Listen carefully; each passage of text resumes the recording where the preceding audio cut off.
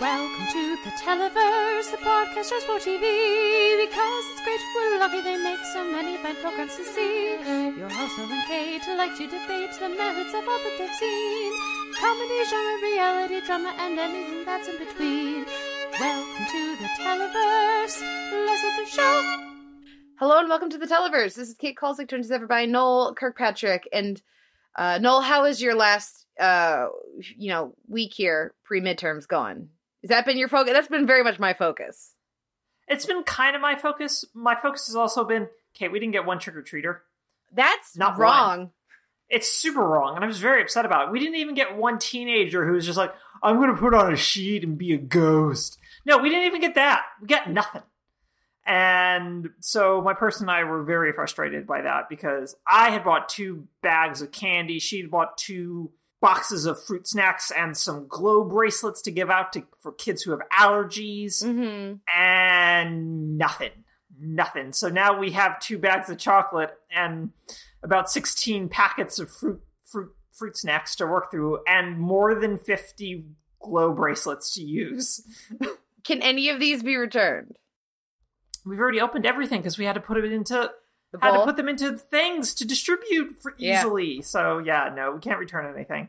So that was really disappointing. And then the other disappointing thing for me, and that is TV related, is that I pre-ordered after they extended the production order of Batman the Animated Series on Blu-ray, because originally it was only going to be like 30,000 units, and they expanded it to 70,000. So I was just like, yes, pre-ordered. And then my retailer was just like, wow, yeah, sorry about that. It's back-ordered. We don't have any for you right now. So if we don't have anything for you in 10 days, we'll give you a refund. And I just went, that is not how this works. Also, this is not great. But I'm also glad I didn't get it from Amazon because apparently Amazon was just shipping them in bubble mailers. Have you seen the box for this thing? No. It's a really nice box. Oh, okay. They're just shipping it in bubble mailers, and people are getting severely damaged cases. Enough that Mark Hamill is tweeting about it and very upset that people are getting to enjoy Batman the Animated Series in high def and remastered and all cleaned up and all this sort of really great stuff. So fingers crossed I actually get a copy, but fingers crossed, Kate. How's your week been? Did you get any trick-or-treaters at all? Yes, and actually, I was manning the door at my parents' place because they were both going to be gone. And my dad actually got home right after the big burst of children. So hour and a half of nothing. Hour of fairly decent, but still kind of light foot traffic. Then another hour of nothing, and then another second wave. And so my dad got home for the last bit, and he was gonna, we used with the bull, and he was like, okay, I guess we gotta go to the second bag, and was getting ready to open. I was like, wait. Because in previous years, I have done that, and then there's been no more trick-or-treaters, and I just opened a bag. So we never got another trick-or-treater, and so there is now a completely sealed bag, which hopefully they will actually return to the store. I've told them they should just return it, because they don't want to eat any of it. They have plenty of other goodies around the house, right? And they're like, I don't know. I was like, no, that is why they have return departments. There's nothing wrong with returning extra stuff. If you don't use it, if you don't open it, it's totally okay. I will say, though, that my favorite thing that I saw people giving out was apparently it was from Cards Against Humanity. Oh, dear God, please vote. Gummy worms. They were like orange packages with black text about, oh, please, dear sweet baby Jesus, though I'm sure they didn't actually invoke sweet baby Jesus, vote this Tuesday. And then there were like those like sour gummy worms in them, which actually looked pretty good. So I was like, I wish I had thought of that. That would have been awesome. So props to Cards Against Humanity. That sounds really nice. And I'm glad I didn't buy those, because otherwise we would have had even more stuff in the house. Yeah. Indeed.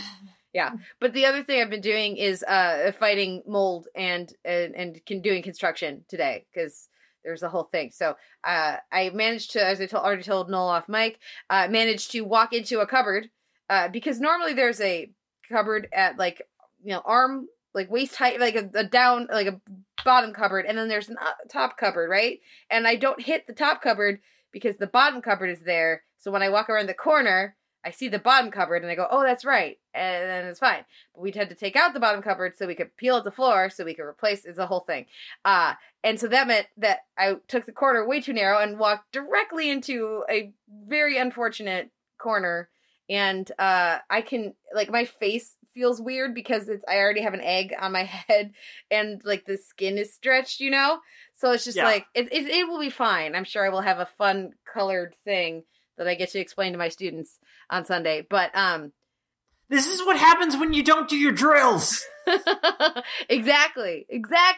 Anyways, you can tell by the fact that I was, you know, fighting against mold and prying up like planks of particle board and plywood and, you know, all sorts of 2x4s and all this stuff. I'm feeling much better, even though if I don't sound it, I'm feeling much better. I feel like a person, Noel. It's very exciting. It's very exciting. It is. I'm hoping we're in November. I was just sick for most of October. Yeah. Well, just please, when you go back to do more construction work, please wear a hard hat. Yeah, I should. Clearly, I can't be trusted. It was hilarious because every time then I bent down to, like, you know, hit the hammer with the other hammer, pry it out, the whole thing. Every time before I stood up, I was like, and we're scanning. I'm in the middle of a room. There's no cupboards. Why would there be cupboards in the middle of a room? But I'm still checking. Oh no, those cupboards will sneak up on you. They will. They're tricksy that way. So that's what my week has been. It's been very exciting. Very exciting. Yeah, well, I don't just ice everything, okay, later today. I will. I should do that. I haven't done that. I should get the old bag of peas. That'll probably be a good call. So, and maybe later tonight. But we should get to our week of TV because we're going to try to keep it. I say try because y'all know how successful we are at that. We're going to try to keep it on the short side because I got to get back to construction. And there's a little bit of TV news, but not too much. We also want to say shout out to Vince who asked about Chilling Adventures of Sabrina. We're going to talk about that as our segment, our spotlight segment this week, our season spotlight. So we'll have lots of thoughts on Chilling Adventures of Sabrina season 1 at the end of the show. And Vince will talk about your thoughts there and whether we think you should keep watching. But we also heard from Susan, so thank you for reaching out, Susan, about the audio quality a couple episodes ago. There were mitigating circumstances to how we were recording. Hopefully that is no longer an issue. But we appreciate hearing from you, Susan. And listeners, anytime there's something up with your episode of the podcast, if the feed isn't working right, or if it's like you can't hear everybody, or there's some audio issue, or I don't know what else it could be. The chapter breaks aren't working. Any of that stuff, please do reach out and let us know because obviously I think it's working, which is why I put it out that way. So if there's something going wrong, I probably don't know about it. So I appreciate being told. Yeah, so let us know, please. Let us know. And we do strive to have better audio quality than we did a couple weeks ago, and hopefully that will not be an issue again, but so it goes. And hopefully you're hearing our dulcet tones, Susan, loud and clear. There was a little bit of news I figured we should mention, considering all the various cancellations happening at Netflix. BoJack Horseman did get renewed for another season, so that's exciting for BoJack fans. And one of these days I will catch up on it. I do like the show. It's just, I have to be in that headspace, and I haven't been in that headspace for a while. So I'm curious what you think about that. I'm also curious what you think about this news that Naomi Watts is going to be the lead of the new Game of Thrones prequel series. And I was like, oh, damn it, I'm going to actually have to watch it now. So the BoJack news, I'm glad for BoJack fans. I still haven't even watched, I think 10 minutes of BoJack. So I'm good for BoJack and those creatives. I'm glad there's still work. As for the Naomi Watts things, I can't remember the last time I watched Naomi Watts in anything. Despite liking her, but I don't like that universe, so I'm not compelled to go and watch a prequel series about it. So, meh? Fair enough. Was my response to that news. I feel bad for people who, like you, feel compelled to go watch this now, though. Yeah, I'll watch Naomi Watts in just about anything. She was amazing on Twin Peaks: The Return, and that's the most recent thing I've seen her in. But she's always good. So that's name casting. That's a casting choice of, we know we need to get people back and get them excited to really check out. There's a small set who, no matter what it was, would watch, but there are plenty of others who are maybe ready to be done with Game of Thrones, and that's was certainly me. So that's definitely going to reel me back in, at least initially. And we'll see if they can sustain my interest. But that will wrap up our news. And unless there's something else, we should head into our Week in TV. So we're going to just have one Week in TV segment, and then we'll head into our Spotlight segment after that. So we're not talking about Crazy Ex-Girlfriend this week. I think it seems like they're still kind of transitioning into what the next thing is going to be. So I'm sure we'll check in soon. But I was going to, I had to use some of the music. I didn't even use the music last week. I had to use the music this week because they had pretzels that sang a song, and it's delightful. And we all need Sound of Silence pretzels in our lives, I think. So please enjoy this lovely song from Crazy Ex-Girlfriend, and we'll be back with our Week in TV right after this. We are merely pretzels, that is all we are. This woman's obsession with us is frankly quite bizarre. We used to simply be a starchy snack that people ate, but now we are a symbol, such is our twisted fate. We've been smothered in the mustard of her quest for happiness. There's a lot of pressure on us, this we must confess. We didn't ask to be in charge of someone's mental state. Just let us be some happy carbs, spare us this twisted fate. We've been assaulted by her yearning to make her life a coach and tell. The delights of singing pretzels. We're back with the Televers It's and our twisted fate. Exactly. This week in TV, we're going to talk a bit about Patriot Act with Hasan Minhaj, which is on Netflix. Affirmative Action in Saudi Arabia, where the 2 episodes that are out so far. It's I guess releasing every Sunday, new episodes every Sunday. I'm going to talk very briefly about Busy Tonight on E, which is the new Busy Phillips show. Noel is very curious, so yeah, we'll talk about it. Then we'll talk a bit about The Good Place, A Fractured Inheritance. Before I talk, we move on to drama, and I talk about The Bodyguard Season 1 on Netflix, and we'll run things out with genre with Doctor Who, Arachnids in the UK, DC's Legend of Tomorrow, Witch Hunt, and Supergirl, Man of Steel. So it's time to check back in there. So first up is Patriot Act with Hasan Minhaj. Did you see the little Hasan and Tan thing that they did? That Netflix did, where Tan from Queer Eye helps Hasan pick out an outfit. No, I didn't see that. It's delightful. I highly recommend it. It's about 10 minutes. Go seek it out. Okay. What did you think of Patriot Act? I liked it. I appreciated sort of the acknowledgement that it's a very woke TED Talk. Given its whole even multimedia experience of we have screens that respond like a Prezi. As I'm talking, which I think is a good way to differentiate what they're doing, which is 30 minutes on a particular topic that is informative and comedic, and with a defined point of view from Minhaj that I think offers up really good laughs in a lot of places, and a voice that I think, again, helps differentiate from other sort of late night, air quotes in this case, since you can watch it whenever you feel like it, type of thing. But it's funny, it's sharp, I think, and I'm eager for more. And yeah, I don't necessarily think it's as strong as Wyatt's Next Show. But in part, I think that's just a tonal thing for me, and also just a segment cut up type of thing as well. Where I like Snacks format a little bit more. But in general, I think this is a pretty strong sort of entry point. But again, after Michelle Wolf's show, I'm just okay, but how much are you really going to commit to this, Netflix? I don't want to get invested again. So that's kind of where I'm feeling with is I like this, but I don't want to get invested again. Do you have that same trepidation with this? How did you feel about it? I like Wyatt's Next Show much better. Yeah. I like Michelle Wolf's show better, but I still like this show. And for me, the break with Michelle Wolf had much higher highs and lower lows.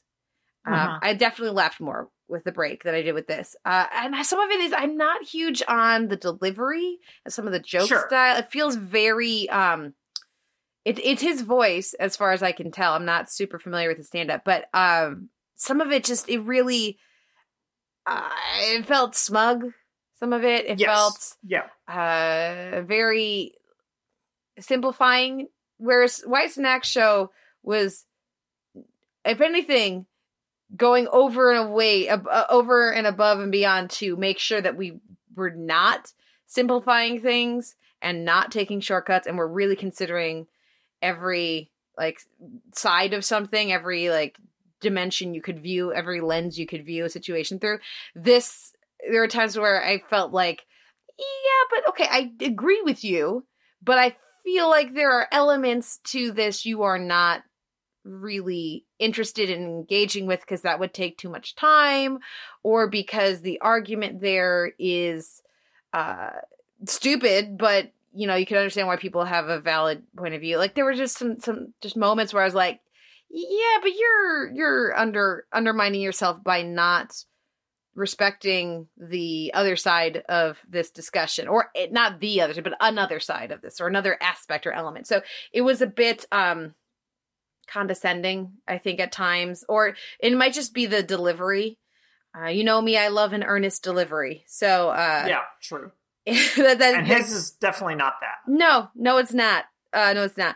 And I really, like I said, I really enjoyed the thing with with Tan from Queer Eye, and I felt like watching that, I got a very strong sense of Minaj's like comedic style and like his rhythm and his delivery, and then I was just feeling that all over this, and so it just felt like a stand-up approach, but I wasn't laughing, and he was theoretically talking about significant geopolitical issues, but you know, I felt like, you know, so it for me, it didn't quite come together yet. It hasn't yet, and maybe it will more over the course of the season. I will definitely keep watching, and you know, I enjoy I think it gets right a lot more than it gets wrong, but whereas I left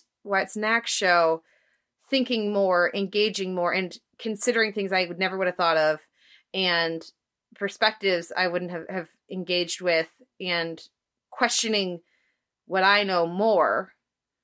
This one I felt like my mind was closed rather than opened by watching it. And it could just be a me thing, but it's not the impulse in myself I want to feed. You know what I mean? Right. And I don't think it's just a you thing. I think, like, going back to Minaj's sort of joking characteristic of this as a TED Talk is that a lot of what tends to come through in TED Talks, especially for me, is that sort of closeness of the presentation being sort of within and of itself, closed circuit almost, which is why I don't watch a lot of TED Talks. Mm-hmm. And there's definitely that element of it present here. And I think that's sort of like the difference that you get with versus like Sanak's program, or even to a certain extent like Last Week Tonight as well. Since Last Week Tonight uses opposing arguments to sort of prop up what their particular perspective is a little more effectively than I think Minaj's does. But problem areas at least sort of represents an empathetic sort of approach to those opposing views most of the time. Yeah. Not all the time, and rightly so in some of those cases. Than it does here. So I think that's fair. I think that's fair. Is like it's sort of preaching to the choir to a certain extent, but in a way that feels much more overt than Last Week Tonight often does. Yeah. And the energy of the break of, I could do this, but I don't want to do that. Instead, I'm going to do this. It was very much in my style. I was like, oh, this is delightful and refreshing and wonderful. So that's just, I think it was more my personal style than this one is. But I will definitely keep watching, and I think it's worth checking out. Certainly, I appreciate the unrepentant, I think, for lack of a better word, brownness of Minaj and references, and like he takes the time to do a parenthetical comma and explain some of his terminology he's using, but other stuff he doesn't. He just is like, I assume that you understand what I mean, and if you don't, you have Google. Let's be honest, your second screening while you're watching this, that's definitely happening. So we're just gonna keep moving, which is I think pretty awesome, and something that it feels like this is his voice. And while I'm super with you about not getting over-invested in a Netflix show like this, because they have not shown that they can be trusted with this kind of a program, I think that even just one season of a show like this is a good step in not only valuing super white people and in late night, but in talk shows in general, and it's different perspectives, and it's something that I hope to continue learning. And like the little rant he does about toilet paper is delightful and wonderful, and a perspective I had not considered. So sure. Something that I appreciated. And I'm sure I appreciate the first topic is affirmative action. The second topic is Saudi Arabia. I will be very interested to see which topics are of interest to the show each week, and following that as well. So any final thoughts on Patriot Act? No, but you had mentioned whiteness and late night talk shows, and so tell me about Busy Tonight. Okay. Busy Phillips, which is lovely. I'm a big fan of Busy Phillips, and all are. She's a very talented actor as well. I'm always happy when she shows up in things I'm watching. People know her very much as Michelle Williams' best friend too, because their Insta stories. Michelle Williams is her best friend. Well, it depends on who you ask. But lovely, wonderful social media as well. And so I was very excited when I found out she was getting a talk show. I was like, Busy Phillips is getting her own show? That's awesome. And so I put this in the rundown like weeks ago when I first heard about it. I was very excited. And I'm not going to watch it again. And maybe it gets better after the first episode. But it is very much structured as let's just hang out with your best friend who's famous, and hang out with like famous people, and just we're relatable too, and have some self-care. And here's my Oprah phone. Oprah has the number, and we just one of these days, hopefully she'll call. And that's it. Just like know, he's going for a supreme relatableness and very just trying to channel spending time with your good friend, not a celebrity. So like the first episode, she brought Mindy Kaling on, and they just hung out for a while and talked about nothing. And nothing. Well, like, but just like Seinfeld is a show about nothing, even though it's a show about lots of things, actually. A show about everything, kind of. But just going for a very chill, relax, de-stressing vibe, very actively through just mundanity. And I thought that there may be times where it is very soothing, depending how stressed you are. Like, depending on how Tuesday goes, maybe I'll be watching some Busy Tonight on Wednesday. But in general, for me, it just is so privilegey. I have nothing better to do with my time than to watch rich people hang out for a half hour and just do nothing. But so I mean, that's E's whole brand, Kate. Yeah, very possibly. And they do new episodes. I want to say Sunday, Monday, Tuesday, Wednesday, half hour. Yeah. So it's like a daily thing, which I didn't realize. Phillips was on Colbert right before this premiered and discussed that she wanted to be on as many nights as possible. Okay, and yeah, to make that. Let's just do one. Just do one. And Busy was like, no, we're going to do 4. Because it feels very much like a daytime talk show. Like, that feel like she's going for that, like, your friend kind of vibe. Like the kind of thing that Oprah and other people have cultivated, where it's like it's a famous person, but like you feel like you know them and all that, really cultivating that relationship with their audience. I like that she had her writers out front, introduced her writers to the audience, and like every person who came out, their Twitter handle was there and their name and everything, so you can engage with them. For just not for me. But I think that people, if anybody is watching, like, ooh, so just like hanging out and just shooting the shit with Busy Tonight. No hard hitting questions. No, like, but like, here's a dog. This dog is really cute. Yeah. Like some people will be like, oh, that's perfect, and enjoy the show. This is a show for you. This is it's not a show for me. I have so many other things to be doing with my life. And no judgment on people for whom this will be good self-care and good, like, way to shut off your brain. And when you need to, you need to pull in and you need to cancel out all the noise everywhere else. And this is like nice, soothing white noise. Like, I get it. And yay for the people involved in getting money.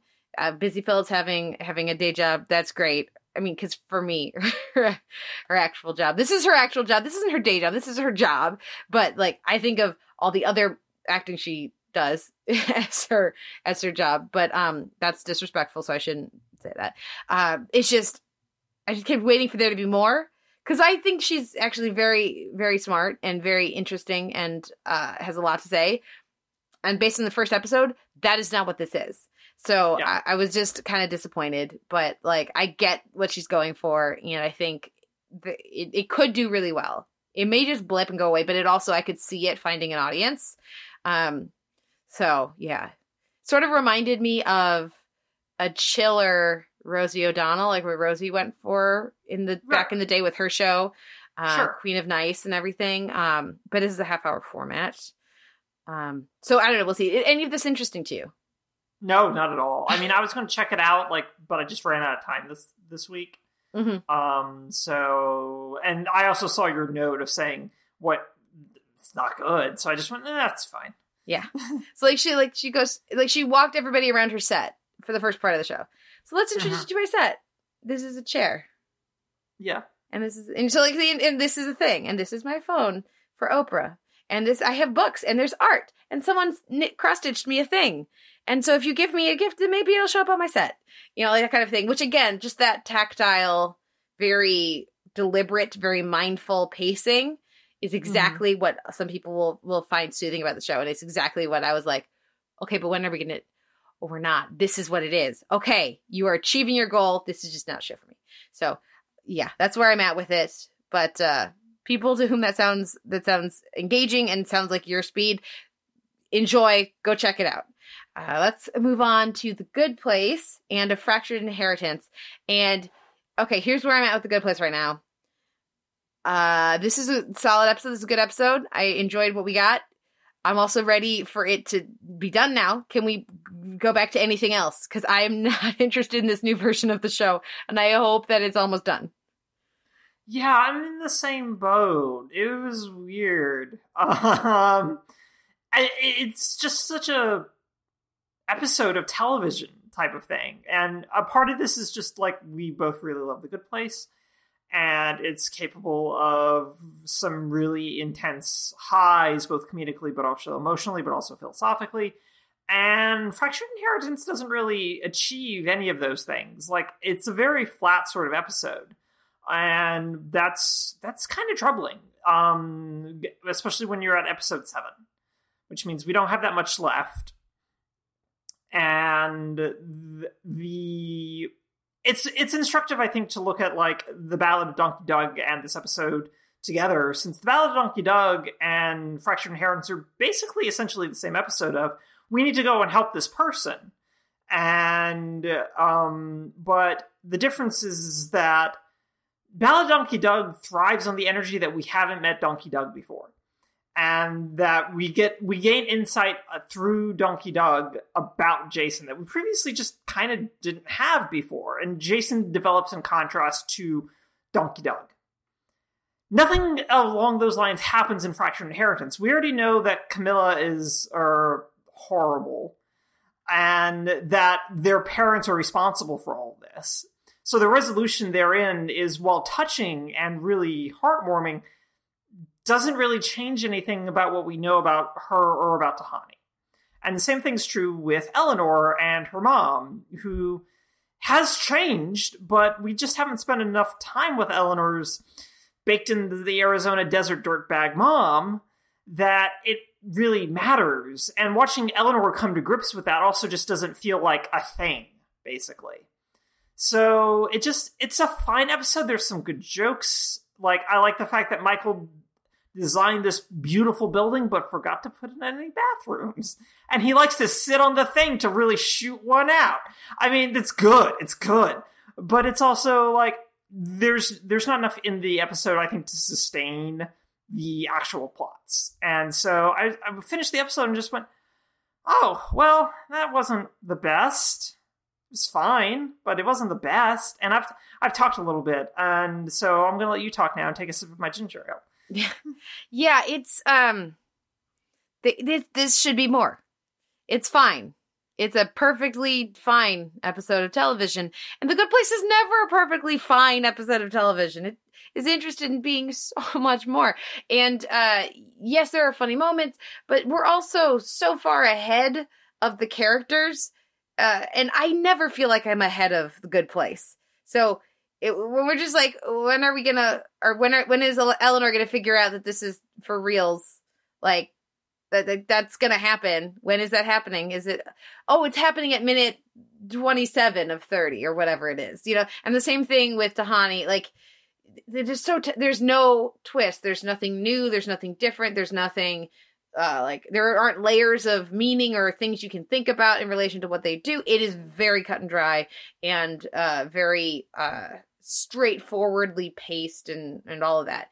Very set up punchline. And for a different show, this would be a good episode. For The Good Place, this is a disappointing episode, and hopefully not the template for where we'll be for like another couple episodes, so that they can twist things in the last few.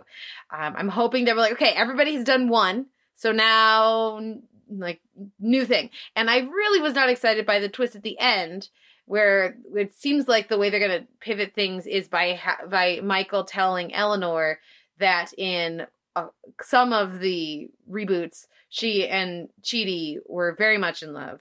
And that, it felt very forced. It felt very obligatory OTPing. And I don't think it is meaningful, because I don't think they've built up anywhere near the kind of dynamic they need to for this to make sense, for it to be something that Michael says. I think if it was something that he said, I realized probably something else I should tell you is that we rebooted, and you're this group, right, of people. You have had all sorts of different experiences. In one reboot, you and Chidi were desperately in love. In another reboot, you and Tahani were soulmates. In another reboot, like there's so many. It was a golden retriever. I mean, what do you want from me? But I was like, desperate. The notion that is the one that he tells her about, and he doesn't tell her about all the other ones where they weren't, or where they never had, or like where it was unrequited feelings one way or another, underlines the idea that is the correct, reboot or whatever. And I think that is simplistic, uninteresting, and far too basic for this show. So it came out of the blue. It didn't feel earned. And again, Good Place, I expect so much more from you. Yeah, and I think even like structurally, there's an issue with this, particularly this season, where they're ending on these sorts of like cliffhanger or surprises, air quotes, to drive things forward. That works when it's like a big thing, like a door into another dimension, but doesn't work as well when it's something like this. And it increasingly feels a little cheap. When the twist doesn't necessarily alter everything, especially when you put it in the context that you just put it in, of, right, it happened this one time, but it doesn't mean that's going to happen every time, because it didn't happen every time. And while there are certainly signs that Eleanor has, like, this iteration of Eleanor, if we want to say that, has deep feelings for Chidi, the degree to which they are deep and the depths that they're running in has not been established in any way, shape, or form, really. And so it's really difficult to reconcile that this is a twist for that versus the fact that they haven't really spent enough time to develop that. Yeah. Well, if anything, it should be more of a conversation about, they had all these hundreds of different, like, iterations of meeting each other. And what does that say about the nature of love? That it's not like they're always drawn together, but it's a much more experientially based thing. So when this happens and this happens and this happens, it causes you guys to create this kind of dynamic. But that underlines then how rare and specific that kind of a connection is. That it's not just these two people in any situation are going to be drawn towards each other. It's no, these people who have made these choices, you know, and I think that actually makes it much more powerful and meaningful and thoughtful. But that's not what they do. Yeah. So hopefully that's coming in the next episode. That could be how they start the next episode, where she goes, what? It could be. And then they go, well, yeah, but keep in mind you also hated each other in 200 reboots. And in this, you know, like, who knows what they're going to do. But yeah, I'm glad that it wasn't just me. I was like, oh, I feel like a downer. And I don't like feeling like a downer about The Good Place, because it's just usually such a terrific show. So yeah, hopefully they got another. Hopefully. I mean, they definitely have more cards up their sleeves. So yeah, hopefully it's coming soon. Yeah. Let's move on to the week in drama. And the first one we have here is, well, the main element for the week in drama is Bodyguard, which is a new show on Netflix. This is a UK show that actually was a huge hit over there, huge ratings in the UK, that got acquired by Netflix. It stars Richard Madden, who people know, of course, as Robb Stark from Game of Thrones, but using his actual accent and clean-shaven. I would not be surprised if some of the people watching did not connect him at all to Robb Stark, just because it's not shaggy bearded dude. And he just sounds so different. But he plays a vet from Afghanistan, I believe, who ends up reassigned, who's a police officer who ends up assigned to be the bodyguard of the Home Secretary, and which is, I believe, like the UK Secretary of State. Anyways, high up government official in the UK, whom he does not share many political threads with, and so that's a point of tension. But there is a terror threat in the UK, so the security is boosted up, and there's more things going on. This is really well done. It's 6 episodes, and the pacing for it is terrific. Like every other episode, usually I think had a really gripping and suspenseful sequence. The opening of the first episode, like, just check out the first episode if you are not sure whether you want to watch this.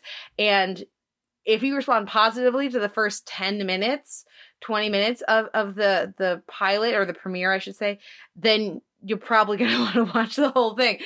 Because for me, it was, they finished this opening kind of sequence, or just like thing that's going on, and it starts out really low key, and then I got super sucked in. I was trying to do work while I was watching, and I couldn't do that.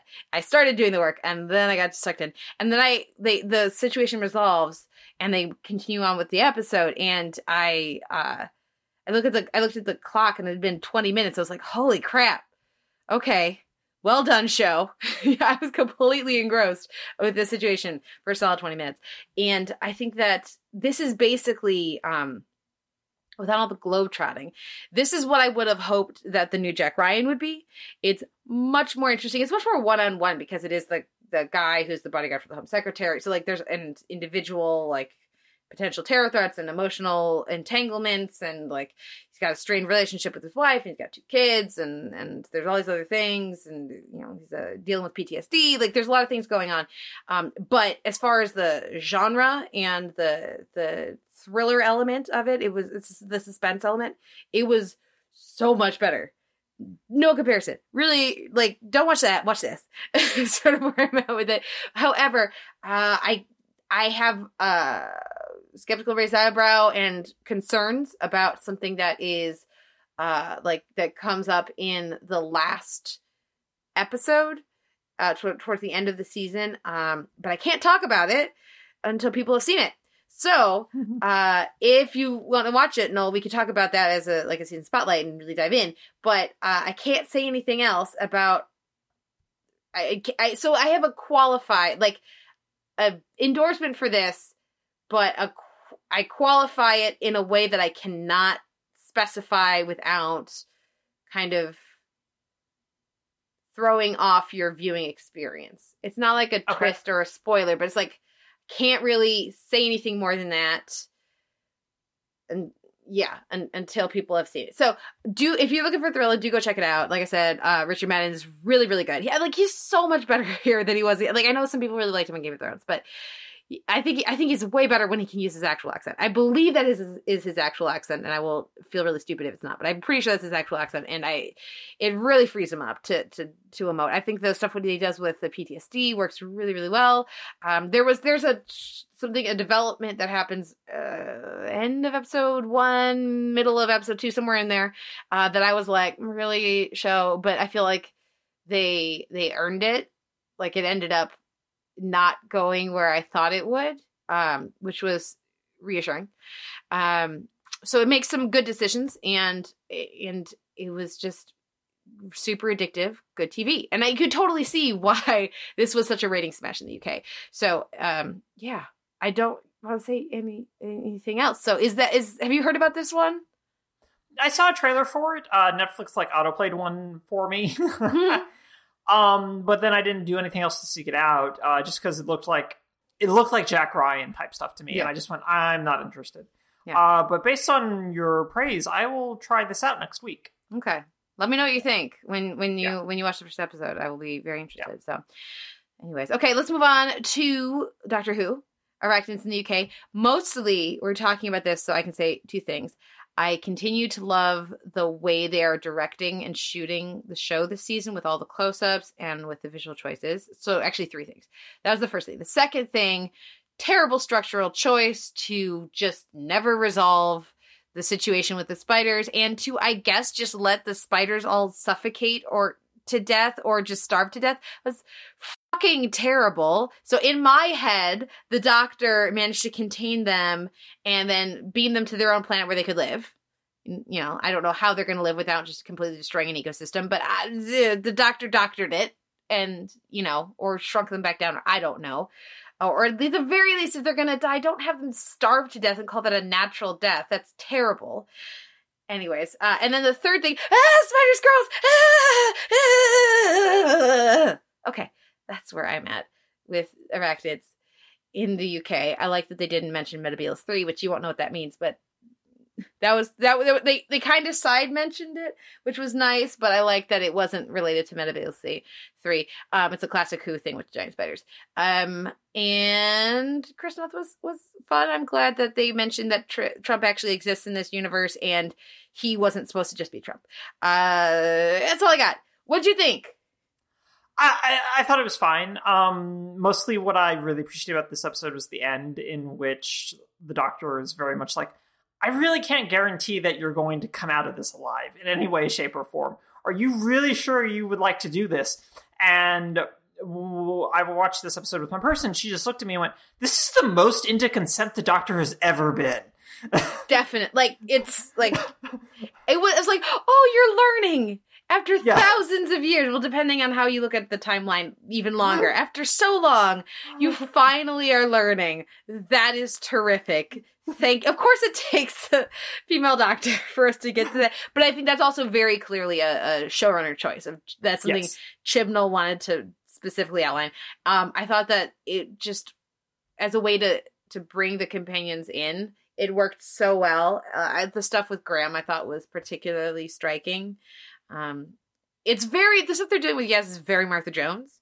So hopefully they will give her more specificity. But I really love the stuff with Graham and with Ryan. I mean, like, why not? You know? Yeah. Yeah, no, I think that's really my takeaway with this episode is the making sure that the companions are going to stick around sort of thing. And I really like how that comes about through, oh no, we've got weird shit here in Sheffield too that we deal with, but that means that there's also even more weird shit out there. Mm-hmm. And so that ability to go and explore the universe comes through really nicely here, I think. And so I really like that. I appreciated their whole, oh no, you've only been gone for like 30 minutes. Of course you don't have any messages. I'm just like, that's very cute. I like that.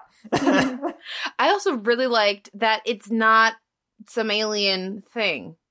Right, no, it was deeply, deeply human type of thing. Like, we screwed this up. We messed this up. This is on us. Yeah. And we're just going to let it all die in a panic room that Chris Knotts sort of Trump but not Trump built. Mm-hmm. Yeah, which I also didn't buy that they could all fit in that panic room. Nope, but I didn't either. don't think about that, I guess. But yeah, having such a mundane source of the issue, I think worked really, really well. Especially following up from Rosa and having there's a time traveler, but again, it's a very mundane things that they're trying to resolve. It gives more variety than always aliens. Look, it's Daleks again. They're always trying to invade the Earth. That's a homegrown issue or problem, it for classic fans, right? Obviously there's idea like the Green Death is evoked here, and the spiders are really creepy. I don't know if they're as creepy as the giant maggots from Green Death, which gross. The Green Death giant maggots are really gross. They're really bad. There was the Third Doctor environmental, like, don't pollute our Earth kind of episode, like message episode, but it's really gross. But it's just, yeah, I thought that the way that they handled the spiders worked really well, and I like that they really are just happy killing people this season, aren't they? Like, they're suffocated to death. Nobody gets because spiders, right? They cocoon them, and they don't kill them right away necessarily. They might. Sometimes they inject them with goo, and then it melts them, and then they take a straw and drink them out later. But for this, I would have expected in a different era of the show for at least was it Peter or or Kevin? I don't know, the bodyguard, right? Because it was so recent. Yeah, because he was so recently. I think for him to have actually been saved in a different era of the show, that would have happened. Or the niece's wife, Frankie, maybe Freddie. But they didn't do that here. Just like they're like, we're definitely going to kill that kindly construction or security guard, So I wonder if that's going to be a bit of a trend as well.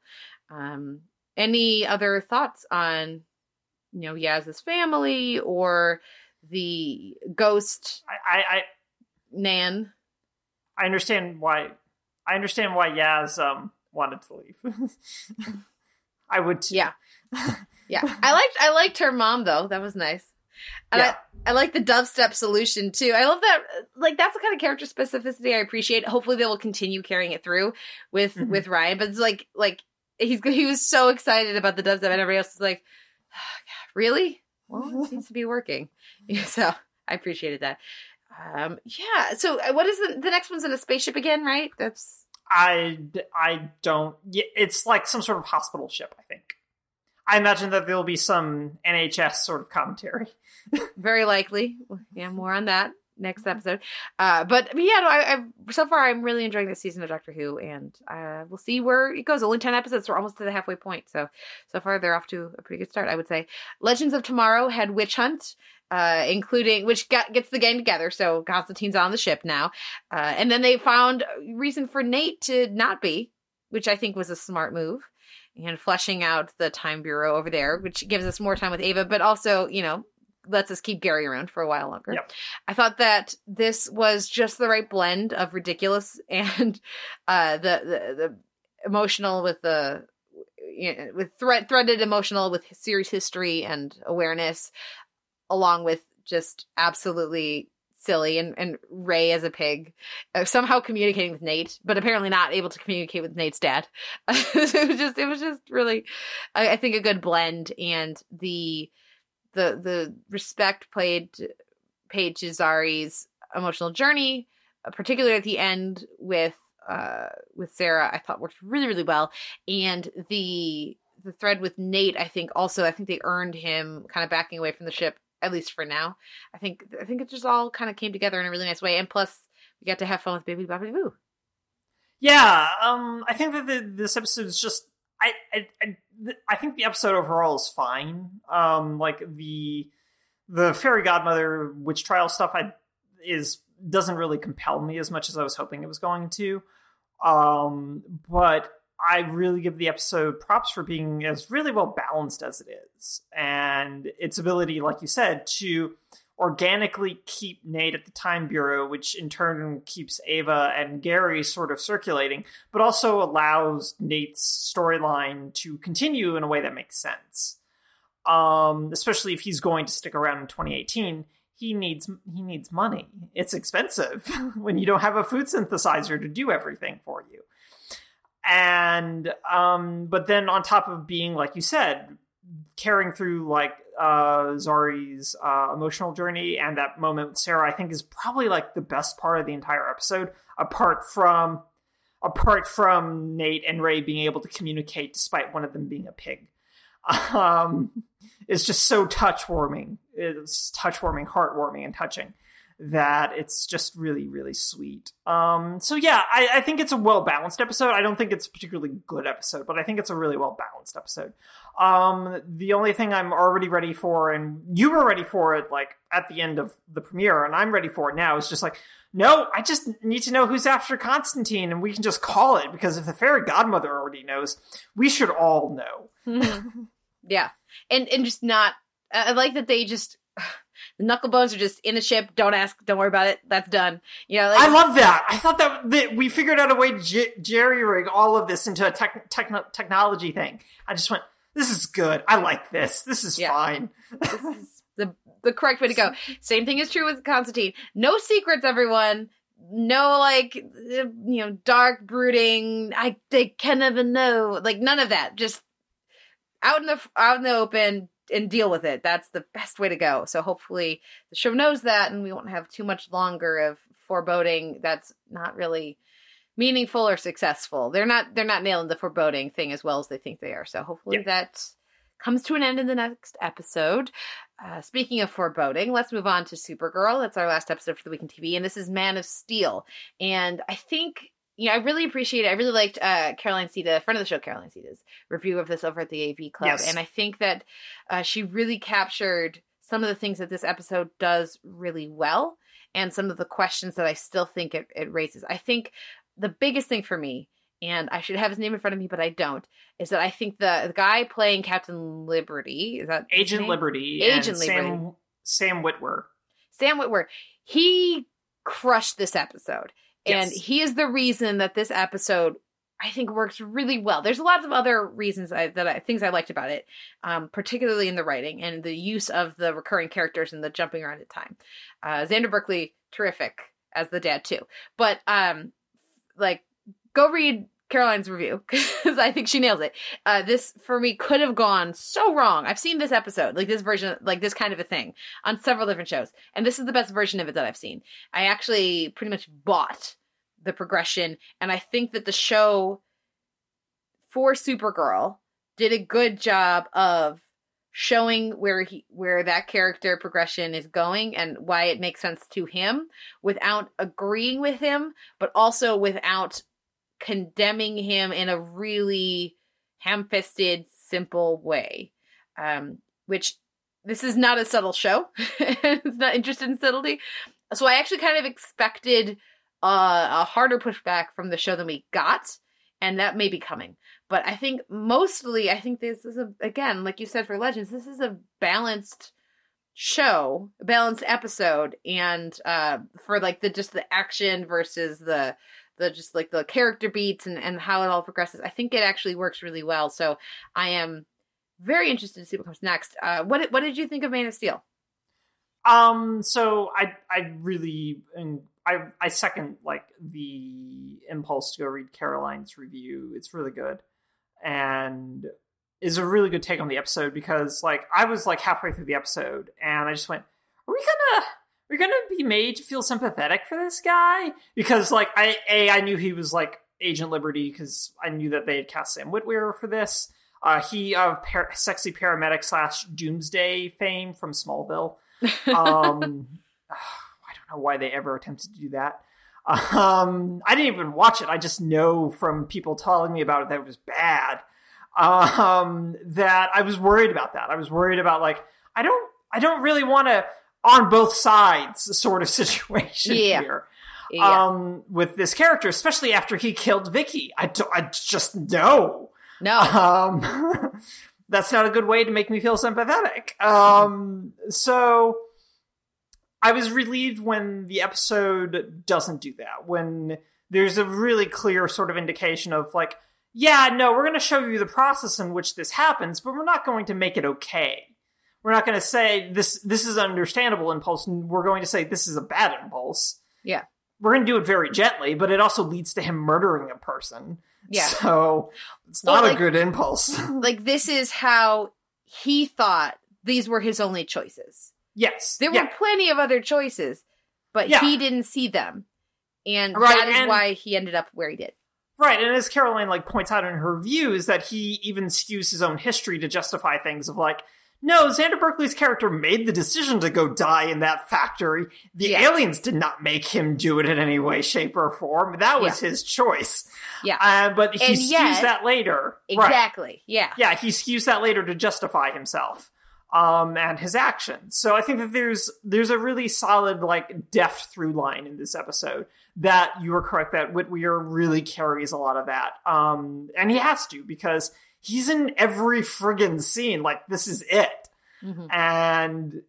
And I think that there's just such sort of a delicate approach. I do agree with, like, Caroline's review that because of how they're compressing time, it feels like it happens really, really quickly in a way that doesn't totally work. Mm-hmm. His radicalization. But I'm making allowances for it just because A, they are compressing a timeline, but B, I think that there is also just the writing and the performance is strong enough that you can get away with that. Mm-hmm. So I think that there's just a really smart episode here that I was also, like, initially, like, 15 minutes into it, I was just like, I don't need this. I don't need an origin for Agent Liberty here. Mm-hmm. Because I don't care. I really just want an origin story for the Graves siblings, who are delightful still. But I think that there's just, it ended up being worthwhile. It ended up being a little more thoughtful than I thought it was going to be, but also true to the show's overall perspective. So I really appreciated that. Yeah. And again, for me, underlining, like, many shows have done this kind of an episode and really, like, gilded the lily and just been annoying to watch and just blatantly overdone it. And I think that I don't need Supergirl to be subtle, because that is not what they're interested in doing. And this is not a time in our world where we necessarily need subtlety. The same thing I said about was the Doctor Who episode from last week, right? It is not subtle. And that's okay. I, like, bring up the music, bring in the Andra Day. Like, sometimes we need not subtle messaging. But I think that for this one, I was surprised at the level of nuance that they brought to it. And I think that, again, I was really impressed with the balance of the episode. Not of, like, again, it would have been it's always so tiring when they're like, well, both sides, right? And there's a good amount, like, the balance of the lack of awareness of Supergirl's team. You're safe now. Your house is burnt down. But it can be really easy to remember that, hey, you're not dead when your house is burnt down. You know? So like, I thought that, like, Alex being a dick, yeah, I buy that. It also could be that's how he remembered it, but I also just buy Alex being, she was going through a lot right then, you know? It was a very difficult time. So I think that, for me, the pacing worked, the balance of how much we got of each character and when, the little nudges where you're like, oh no, I mean, like, we know there's nothing to this conspiracy, but, like, I totally get why he thinks there's a conspiracy. Absolutely. Oh, and now you're telling me that Lena Luthor owns the biggest paper in the city, like, and hasn't told people about it. What's going on here? Yeah, it just was. It worked well, I thought.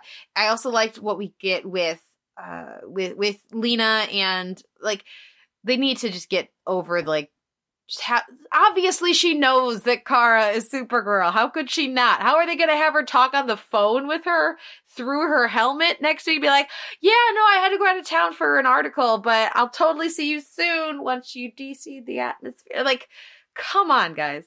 But I thought that what we got with the non-Whitwer part of the episode also worked well and was enough, right? It was a good break from some of the other stories we've been seeing this season, and I would imagine in episode 4 we'll be right back to that. Yeah, and I also appreciate the fact that they're just going to give her a big mask to hide her. Dark visor, so that we can just put the stunt double in. Yep. That's fine, show. That's fine. Totally okay with that. Well, what wins your week in TV? There's plenty of other TV we were watching this week, but what wins your week in TV? Right, so I'm going to give it an unconventional choice here. I'm going to give it to an episode of television that I actually didn't finish and will never finish. There's The Haunting of Hill House. I got to episode 6. Mm-hmm. And that's the one that's supposed to be really good. It's very good, Kate. It's excellent. It's really, really good. But there's like 10, 15 minutes left on it. I'm not allowed to finish it. I'm not allowed to finish this show.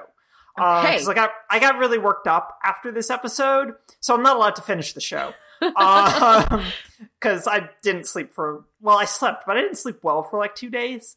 Okay. So I'm not allowed to watch the show anymore. But Two Storms is a really good episode that deals with a lot of the central tensions of the show, specifically like about grief. It's done in a series of obviously digitally stitched together one takes, but it's really overall effective. And it's also sort of like the first time since the premiere that you get to see Timothy Hutton. Because he shows up in the premiere and then structurally he just kind of needs to disappear for a little while because they have bigger things to do. But it's the first time Hutton really gets to do a lot of work, and he's obviously phenomenal. But it's also the first time that the entirety of the cast is together pretty much.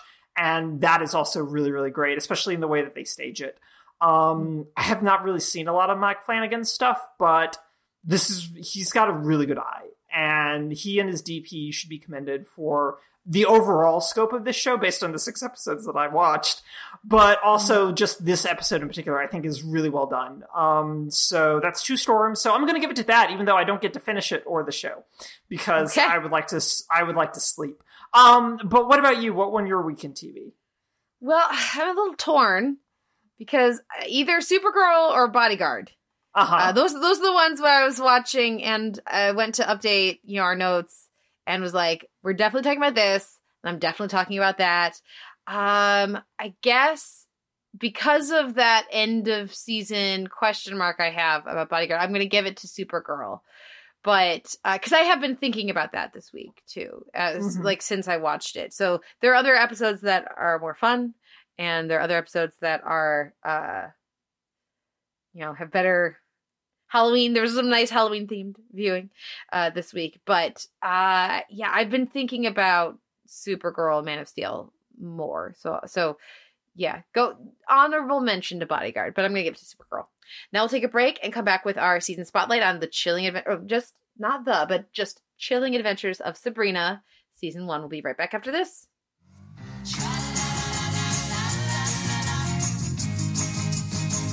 In the town of Greendale, where it always feels like Halloween, there lived a girl who was half witch, absent omen, half mortal, who, on her 16th birthday, would have to choose between two worlds, the witch world of her family and the human world of her friends. Happy birthday, sweet 16. And that girl is me.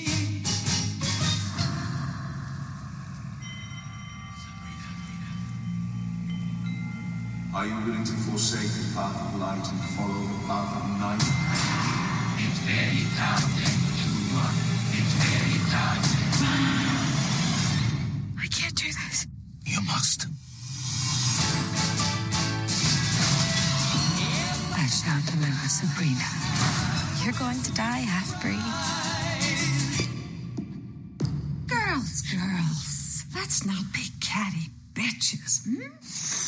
It's just that you've grown up before my very eyes. You're a rebel, Spellman. That's how I like my witches. Right. You turned into the prettiest. I'm not an evil person. But these are desperate times. Happy birthday, sweet 16. Happy birthday, sweet 16. My name is Sabrina Spellman. And I will not sign it away. Would you like to do the honors? With pleasure. Rise. Rise. Happy birthday, sweet 16. That was a trailer for season 1 of Chilling Adventures of Sabrina, and we are back with the Televerse. This is Kate Kalsick, translated by Noel Kirkpatrick. Noel, we talked briefly about the first episode last week. We heard from our listener Vince, who did not really enjoy the first episode, and wanted to know, does it get better?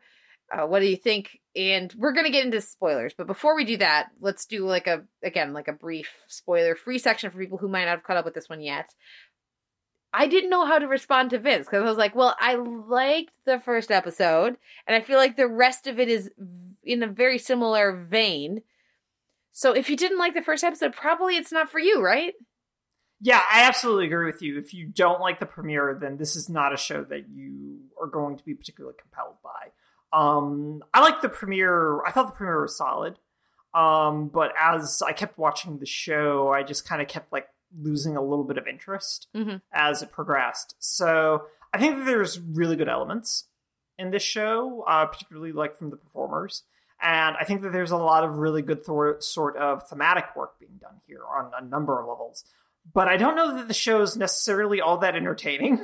And I think that's a weird sort of state to be in with a show like this, where I don't think that this is a particularly entertaining show. I think it's a mostly thoughtful show, barring one very giant exception. And I think that there's good stuff here, but I also don't think that there's anything where I'm just like, yeah, you should watch it. And that's disheartening for me to say, because I wanted to like it, but then there were just elements of it where I just went, nah, this is fine, but I'm not compelled to keep going, basically. Yeah. It was interesting. We'll have freer reign to speak when we get to our spoiler section, but for me, I liked some of the performances. I liked many of the performances, I should say. I liked some of the ideas. I liked some of the thematic issues that they were really exploring. I liked the set design and the costuming, the production choices. I liked some of the standalone episodes, and I think I like the show. It wants to be by the end of season 2 or 3. Yeah. But that's a big problem for me. You gotta have a plan for season 1 to be satisfying. And that takes me. Yeah. It's not. There's not one here. No, it's not satisfying. There's individual stuff, especially if you're a fan of the character or the comics or these actors. There's certain things that you can absolutely engage with. But it does not feel like a complete season. Despite absolutely having a point A and going directly to point A, there's a clear progression and a plan.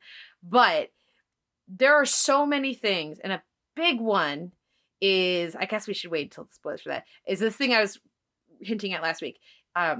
There's a big, huge thing they don't do in season 1 that they needed to do in episode 2 of season 1. And let's tell us why all this focus on Sabrina, and we get hints at it, and they never tell us. And so if you're watching this first episode going okay, when are we going to find out what's up with Miss Wardwell? What, her motivation? Oh, we aren't. Listener, that will not happen. You will not be given an answer other than the Dark Lord says so for the entire season. It is so unsatisfying. So I could see very much that the end of season 2 or 3 or whatever their plan is could be very satisfying. But I needed more of these mini payoffs over the course of this season, and certainly by the end of the season, and I don't think they come. So, in the multi-season binge model, especially if they knew they were being picked up for multiple seasons, or they were very likely to get picked up for another season, with Kieran Shipka, that seems likely, I can understand why they do that, but show creators, I need more. I need more of a why did I watch this by the end of your first season. Right now, I feel like I could have just read synopses and jumped in at season 2. I think that's fair. I think that's really, really fair. And your point about your struggle of there being a point in season 1 is the big thing that I ended up with is okay. I get that they want this progression that they want to hammer home. But then by the end, when you get to that end progression, when you get to that last little bit, in the finale, it's just like, I don't understand why that happens. Mm-hmm. Like, I don't understand why. Like, I literally don't. Yeah. And it's really frustrating. Because I don't really totally understand the journey part of it. And they don't explain the rules either. Yeah. So it's just like, okay, that's a thing that I guess happened, and now that's the status quo for season 2 that I'm not gonna watch. Well, I mean, they could have. I feel like the finale is supposed to be epic, and I do feel like there's some significant stuff there, but that could have been episode 3. Yeah, it could have, and it kind of maybe should have been. Yeah, and like they needed to get certain characters to a certain place, but each of the individual characters that we follow didn't need 13 episodes to get there. And I feel like I mean, they also only got 10. Oh, sorry, 10. They didn't need 10 episodes. Thank you. They didn't need 10 episodes to get there. And they could, like, there was some good character stuff that I appreciate getting, a chance to breathe, particularly around the friends. But most of it, while I was watching, it felt like a slog. And if anything, the Chilling Adventures of Sabrina should not be a slog. And, I was listening to Extra Hot Great, which is a lovely TV podcast put out by the people over at Previously.tv. And one of the hosts or the guest said, when they're talking about this, it either needed to be darker and creepier or funnier. Either way. Yes. And I wholeheartedly agree. It was not funny enough. And they didn't want to commit to how dark it is, and that is a problem. Like, I feel like this is safe to say. Like, in the pilot, they talk about, like, we haven't had Long Pig in so long. They eat people. And there's never any sort of a sense given, why is it okay to be a witch? If they eat people, like, they're trying to play as just like another religion and this kind of stuff. And there's some really good threads there. And we'll talk about that when we get to spoilers because we can dive in more. But they needed to make the choice to like if they eat people, there's no chance they haven't fed people to Sabrina. And I don't know whether she knows that. I would imagine she does, but I don't know how they would hide that. But then how is it possible? Well, Hannibal did a really good job. So to combine these, or to have it be like a choice that you can do, you know what I mean? Like they want to play with all of this, like the comedy or of like having them they're just like very straightforward religion threads, but it's, oh, well, praise Satan, they want to just have fun with that, but then they don't possibly connect the thread of Sabrina's father and what he must have meant for the church and what, like, all these other things, like, they don't earn it. And there's other things that are good. The performances are good. I really like Miranda Otto. Lucy Davis is lovely, particularly when they actually give her stuff to do. I really liked Ambrose, the cousin character, and I thought that the workaround they give him to kind of give the character more flexibility with what scenes he can be in works well later in the season. I liked Harvey for the most part. I liked the friends for the most part. I really enjoyed Bronson Pinchot as the principal. What are things that you liked? Are there things that you liked? You listed the other things I liked. Okay. So yeah, no, Chance Perdomo, who plays Ambrose, is really good. He's the breakout, I would say. Yeah, I would agree with that. I think there's a really good character and actor in there that really kind of helps. And I think that's kind of it. And I do think that I think everything that you just said is correct. So it's just a struggle. And I think like the big thing to note, and you were mentioning like this refusal to kind of commit one way or the other to the horror or the comedy, is I told my person I had kept going and was watching this, and she just went, but I heard that this got kind of scary. Are you sure this is okay? And I just went, oh, no, it's fine. There's absolutely nothing scary in this show whatsoever. And that's kind of the problem. But there's also not enough like camp either is the other problem. Like there's the eating the person sequence, which feels a little campy, but not campy enough. Yeah. And that's sort of like the larger problem is like there's either not enough darkness, there's not enough humor, or there's just not enough camp that makes you kind of like laugh in terror sort of thing. Yeah. So it just ends up feeling all samey, which is not what you want for a show like this, I think.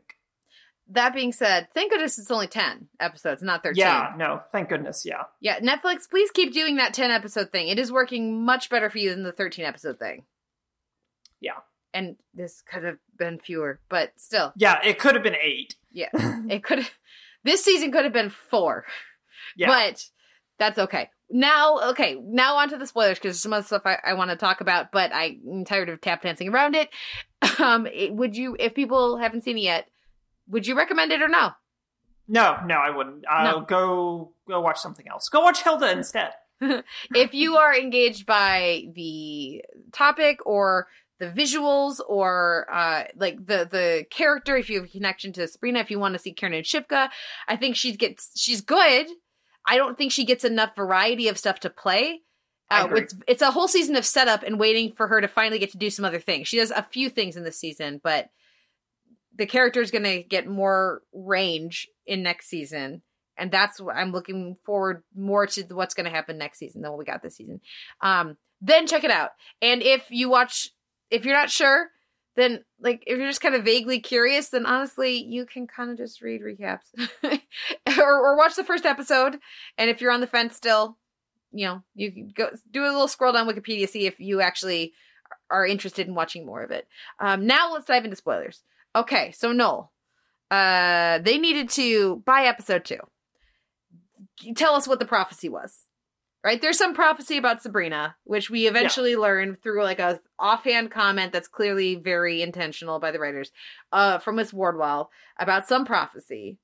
I needed to know what that prophecy was so that I gave any number of shits, because I gave zero, any number of shits, why we were actually, like, why it was so important that this one person signed the book and become beholden.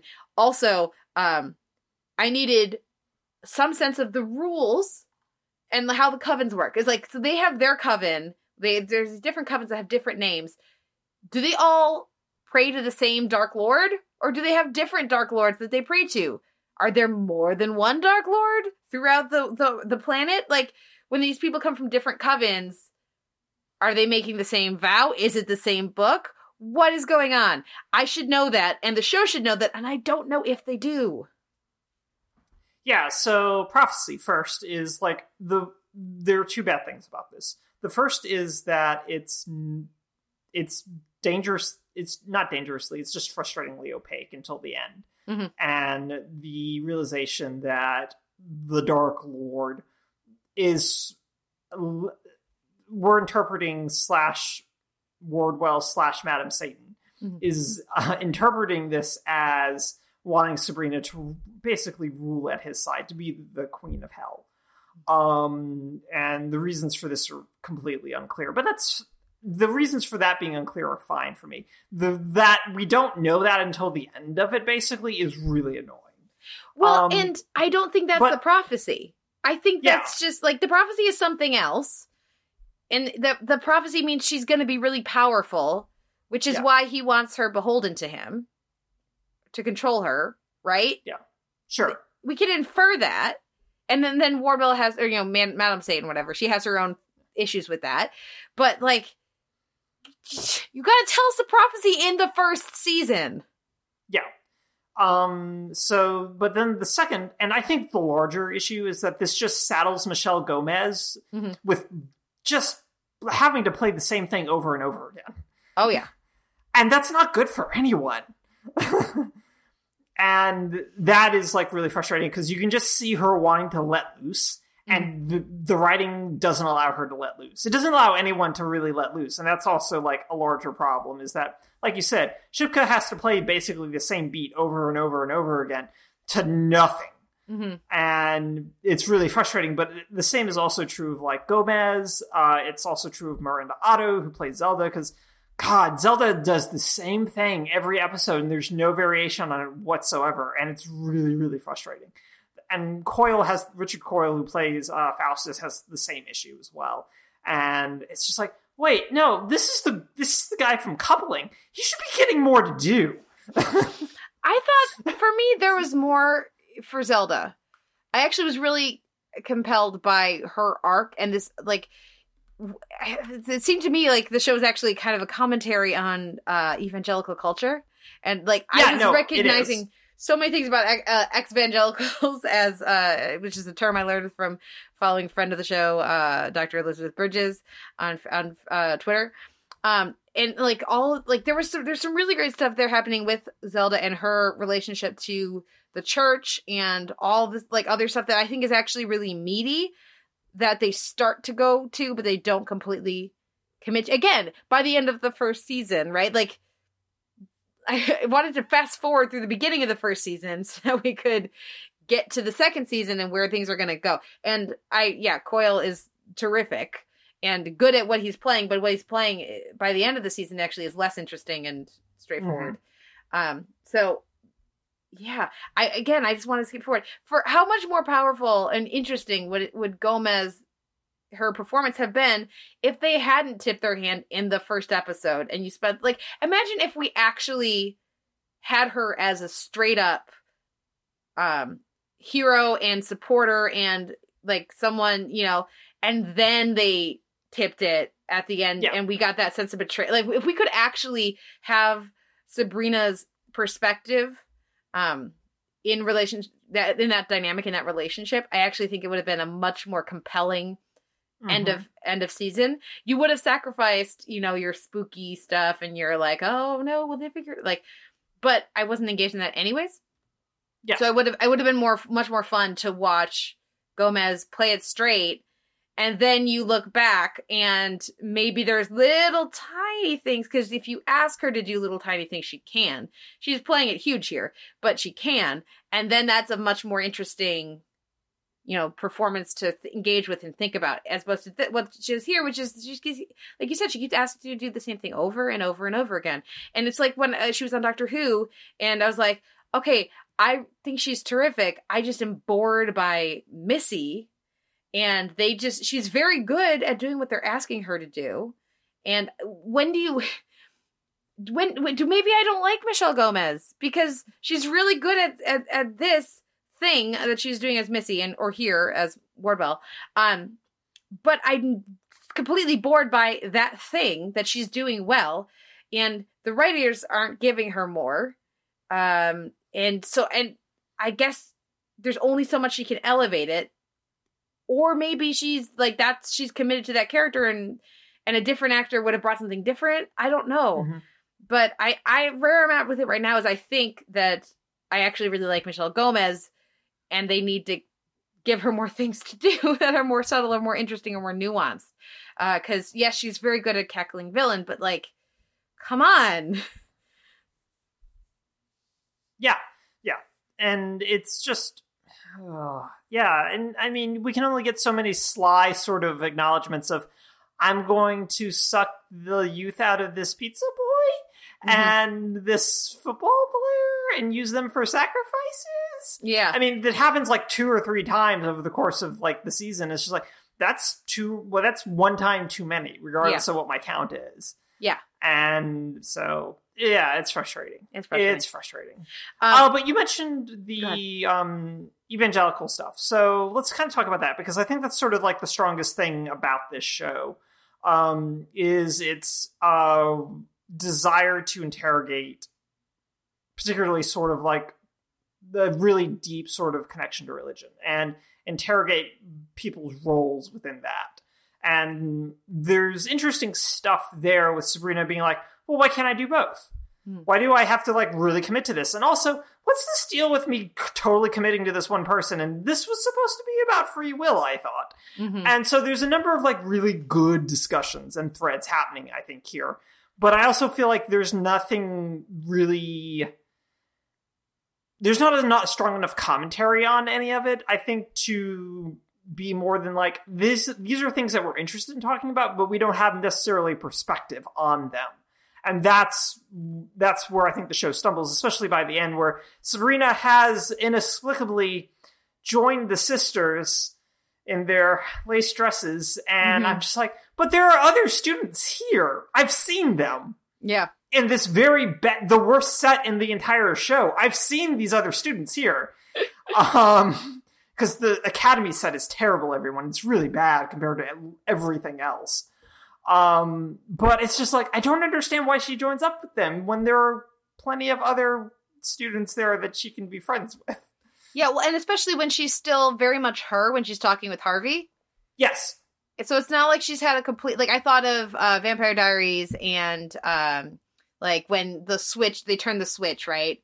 Flip the switch, and, like, then they are the same person, but not the same person at all. Like, I thought that was handled really well in Vampire Diaries, at least particularly when they burned the house the first time. But here, she doesn't even get along with two of the sisters. They just wanted the visual, so they did the visual. Yes. They didn't earn it. Also, I think they have things that they're going to explore and say, but they're not doing them until season 2 or season 3 when they upset the patriarchy, basically. Mm-hmm. Like, because that's what it's all about. It's about containing female power. If you note, there's, like, at this school, there's, like, a guy, right? There's theoretically warlocks, but there's very few. There's way more women. And, like, all of the, why does the sacrifice always a woman? Because the Dark Lord deems it so. Don't think about that. Move right along. Like, there's all of these threads like that are just very clear that they're gonna then confront and have a deeper conversation with in season 2. Yeah. But I'm waiting too long. Why are we waiting so long? You didn't need a whole 10 episodes to set all of that up. And I'm being glib when I say 3, so more than 3 or 4. But, like, 6, right? We didn't need the thing with Harvey's brother, and they didn't earn that anywhere near well enough. They didn't establish a laissez-faire, like, kind of relationship with Death for Sabrina, the way that, that twist is not earned at all with the throat slit. Like, you could see how she could have that relationship with Death for, not having really seen much Death because she was too young to remember her parents' death, and watching her aunt kill her aunt over and over, like, but they didn't earn that. Yeah. No.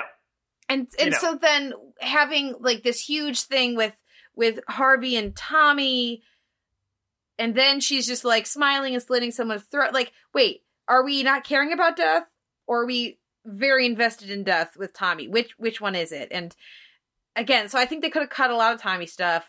They could have they could have just done, like, introduce the cunning, and then we're good to go with that, right? We could have introduced... But then we wouldn't have gotten as much L. Scott Caldwell, so I'm not going to fault them too much for that. Because she's wonderful, don't get me wrong. I liked Dolores, right? I liked that Putnam's, like, I liked that too. But again, they didn't need as many episodes for that. Like, a lot of the stuff with with Coyle's character, they could have condensed. Like, a lot of this stuff could have condensed. And then they could actually have the conversations they clearly want to have, instead of just, like, set it up. We're going to talk about this. Is interesting, right? Okay. Yeah.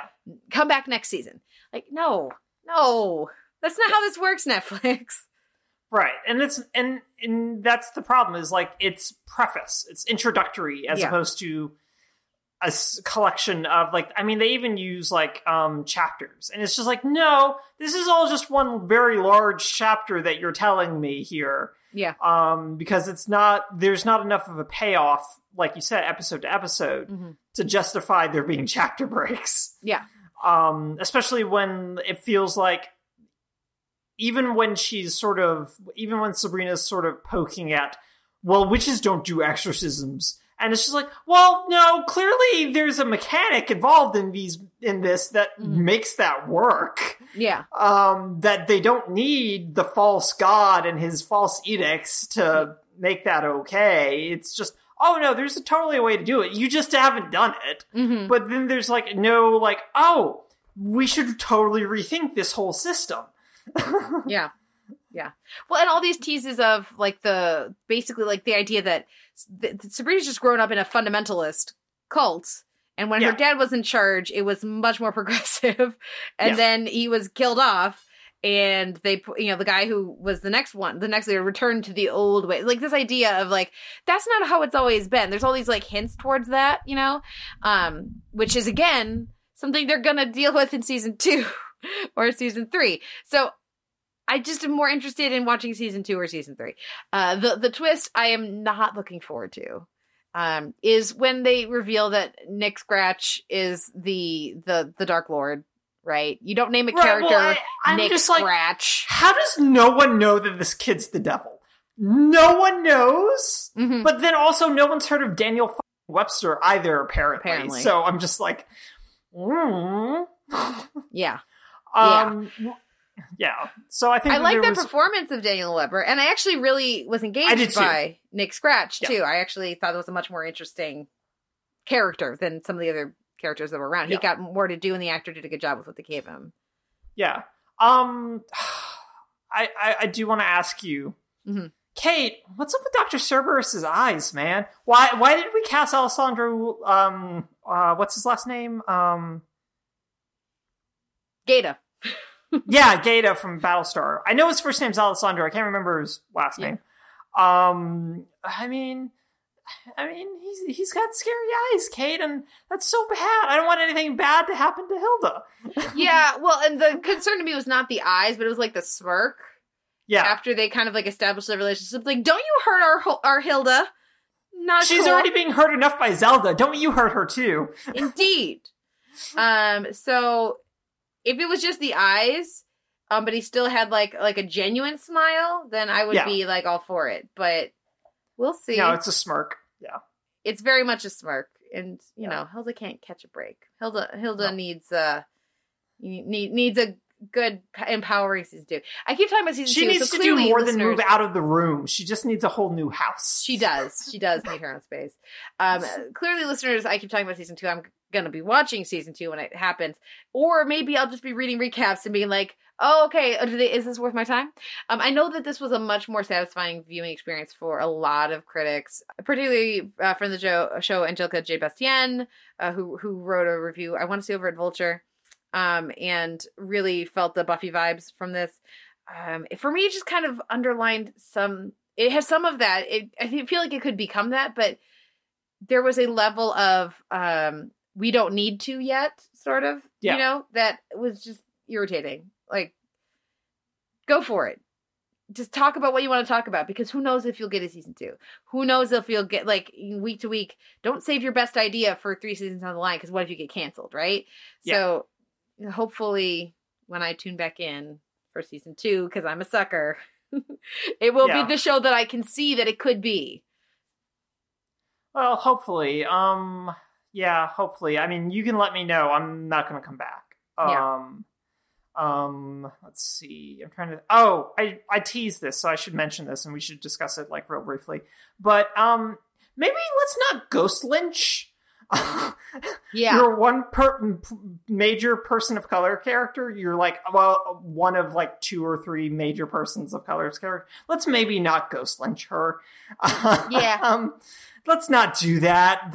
It felt, for a show that wants to interrogate a number of things, the fact that they don't interrogate that is really telling to me. Yeah. And that they just went, well, we've got this really good idea. They just hung witches, so why don't we do that? And no one went, well, maybe we don't do that. Mm-hmm. And then not talk about it. It's a very white show. And some of that they're trying to get away with because it's like families. So it's white, like 2 white families. But no, that's not a good enough reason. Nope. It's not a good enough reason.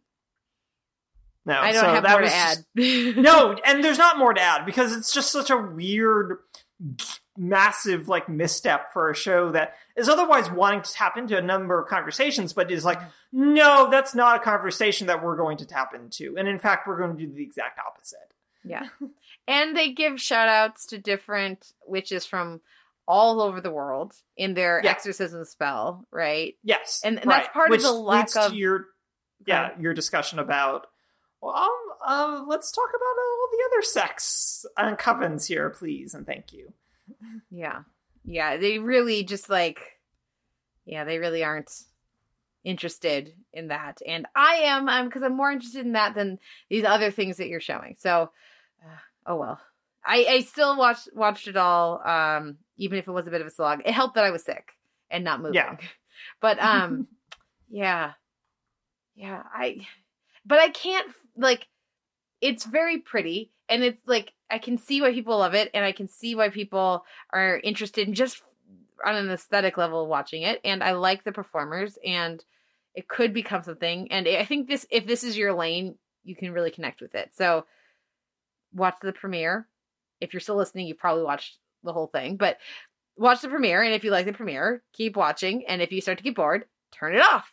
It seems like it's such a basic thing. This is the relationship other people have with television, Noel. It's a much healthier relationship. Well, I mean, I stopped watching Hill House because I realized it was not good for me. So, but I was also really enjoying that show. But still, it's just like we should be able to stop. We should be able to stop. Yeah, indeed. And you are stopping with Sabrina, and good for you. Yeah. Anyways, that wraps up our conversation about season 1 of Chilling Adventures of Sabrina.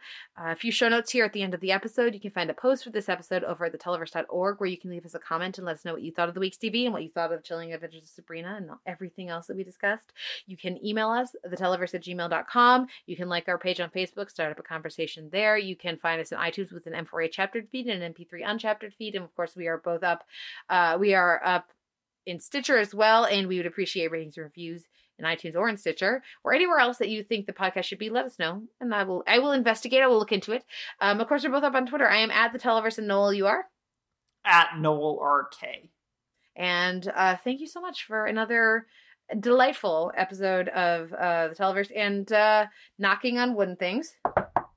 We'll have a good week next week. So everybody go vote. Oh my God, go vote. If you are listening to this, vote. Everybody go vote. And Kate, this is me taking away all your fears of cabinets and putting them onto myself. Okay, thank you. I appreciate that. Well, maybe it'll be good because it'll the conch on the head will help me get a restful night's sleep, because that has not happened most of this week. I wake up and I've clearly been grinding my teeth all night, because I'm just stressed out about the midterm. So anyways, okay, off to more carpentry. Thank you, Noel. Thank you everyone for listening. And we'll be back next week with another episode of The Televerse.